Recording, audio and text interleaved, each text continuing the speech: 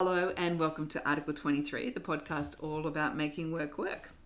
I'm Rhonda Brighton Hall. I'm the co-founder and CEO of Moi, Making Work Absolutely Human. And today I'm delighted to be joined by Michael Brighton Hall.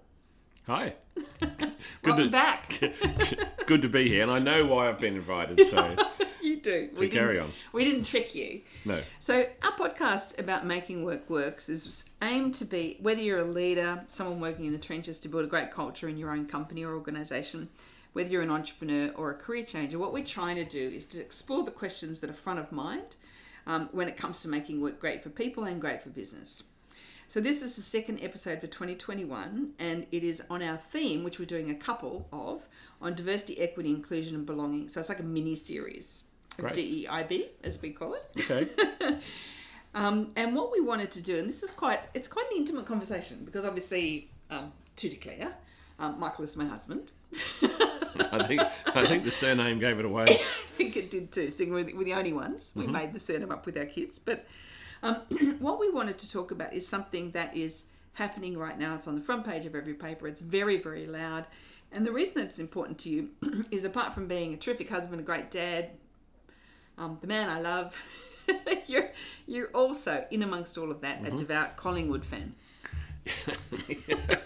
I think it's fair to say that I'm a card-carrying Collingwood club member and have been for a long, long time. That's right. And I am a card-carrying member of the Carlton Football Club, which is a source of great conversation in our house very often, and certainly twice a year when we play each other. Sure. So I'm putting you in the hot seat because this week has been all about the Collingwood Football Club's report into cultural safety and incidences in the Collingwood Football Club. And specifically, it tended to target Eddie Maguire as the president of the club for the last 24 years. And his work or his addressing of this issue over that period of time, because he's done a lot of great things. Yep. And so a lot of people have had lots and lots of opinions. But I wanted to talk to you because I think there's a different conversation to this than just yelling at Eddie. I don't think that's helpful to anybody. So let's start on where our two topics collide. So my passion for diversity, inclusion, equity and belonging, and your passion for Collingwood Football Club. Okay. They're unusual bedfellows, but let's give that a shot. That's right. So how much do you love Collingwood Football Club? And to get a measure of this, I'd like to ask just a simple question. Here we go. Have you ever missed a friend's wedding because it was on grand final day? In my defence, they were a good friend. They weren't a great friend. It was important. But look, anyone who's grown up in AFL knows that that last day in September is it's the grand final day. Yep. And there's even a song about it. Yeah. So it's true. It's true. I did miss their wedding. But I did think about them at halftime. Kind of, yeah. Okay. Yeah, I know. And we won. So we won the grand final. It was a drought-breaking grand final. It was. In 1990. Yeah. So, and how many grand finals have you been to? As many as I can get tickets for, which so far has been 5. It's with Collingwood being such a fantastically supported club. Any grand final they make, biggest membership of any sporting franchise in the country. Yeah, it's always a tough gig. You've got to have a big wallet, or you've got to have something. But it's a real pity that the rank and file don't get to the ground because it just doesn't take all of us. Yeah, it doesn't fit. Yeah, wish it would. You've actually got more members in the MCG, haven't you? It's one of the few. The only one, probably. It would be. Yeah, it'd be pretty close. So Eddie's a polarising figure in society, often by people who don't follow football at all, but also by people who follow other clubs. Yeah, well, he's a larger than life character. Why is he loved? Well, because he's by Collingwood. Yeah, by Collingwood. So Eddie has a bunch of different roles. We see him on TV and radio and all those sorts of things. He's loved by Collingwood for the one reason that he's passionate. Deeply, deeply passionate about Collingwood, and anyone who's deeply passionate about Collingwood, it's like a brothers in arms kind of situation. It's a great day, you share. Yeah, that's right. You share that. I mean, there is a saying that goes around for the AFL, which is nearly every supporter supports 2 teams. Their own team they love and whoever's playing Collingwood. Yep. So that creates a real adversarial environment. Yep. Yeah, so it is that feeling. Whenever you're at a Collingwood game, it is us against the world. Us against whoever happens to be running around against It's us against everyone and any other team that's not even playing on the day. Right. Yep. And that's visceral. We all feel that. So we're sitting here this week and we're watching the Be Better report sort of hit the stands. It's hit the public. It hit the exec team in December. It was released to the public just in the last week. Yep.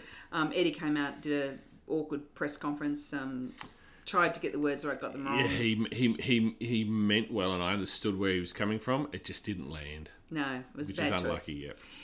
So quite aside from that, there's a whole bunch of things. So while the thing that I kept looking at, and I tend to look at this because my role is to get into companies and look at cultures, leadership, the way they're working together, things like zero tolerance for bullying, harassment, discrimination.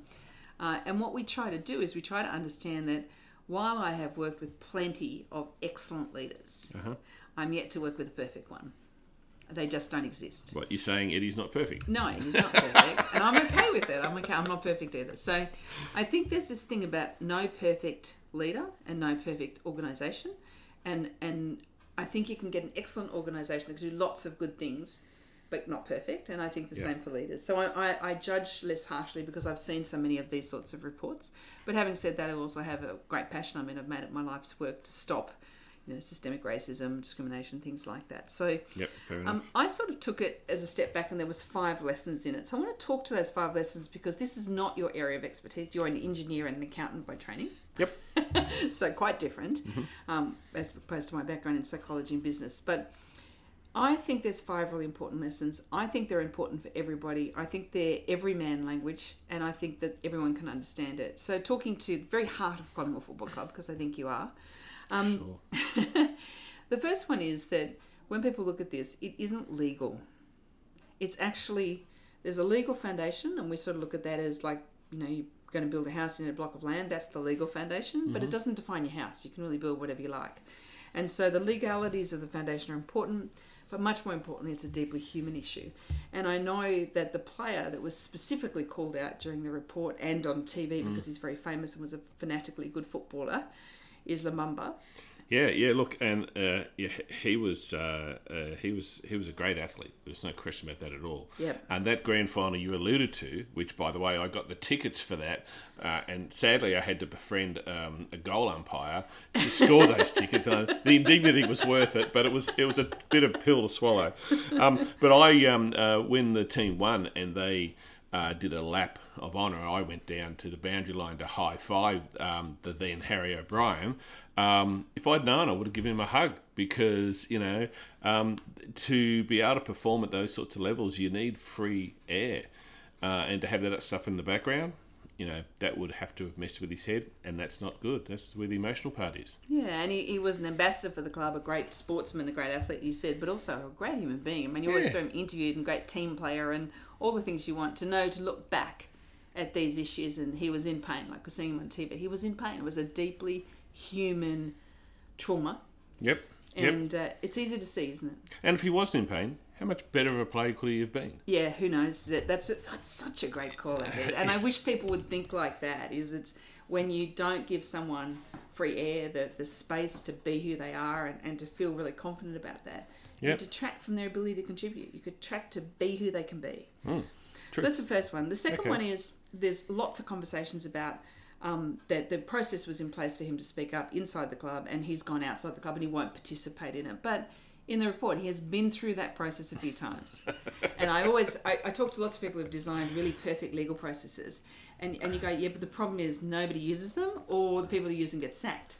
So nobody wants to use those things. And I watched the interviews very interestingly to see he participated in that, and eventually he walked away from the club.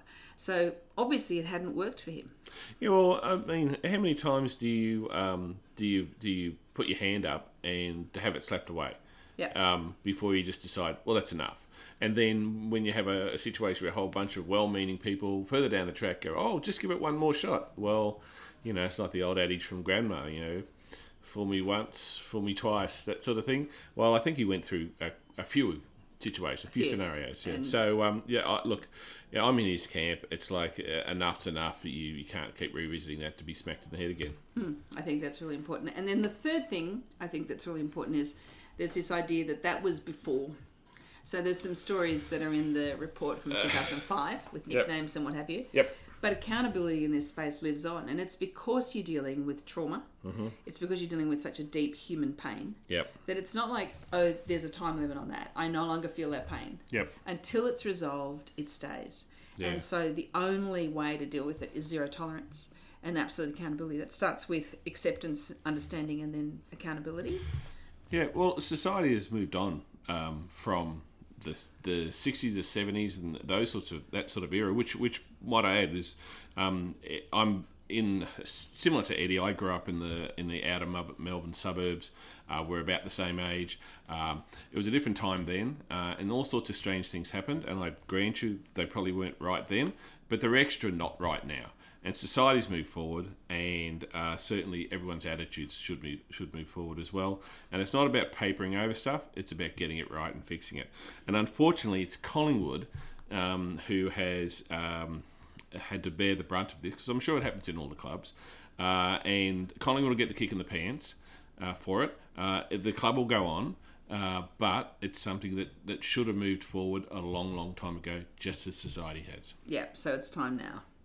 It's time a long time overdue. ago. It's well overdue, yeah.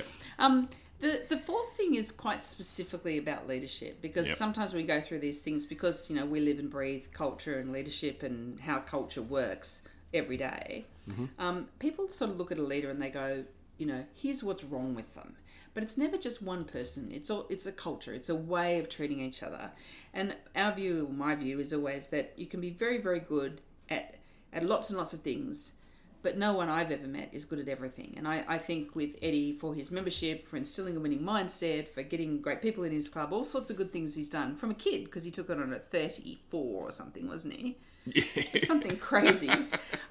So he was a very highly credentialed kid. Yeah, at 34. Very ambitious kid too. But he actually did lots of very clever things, but he obviously wasn't good at dealing with this one.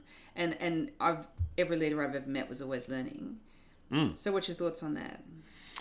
Well, it is. It's true.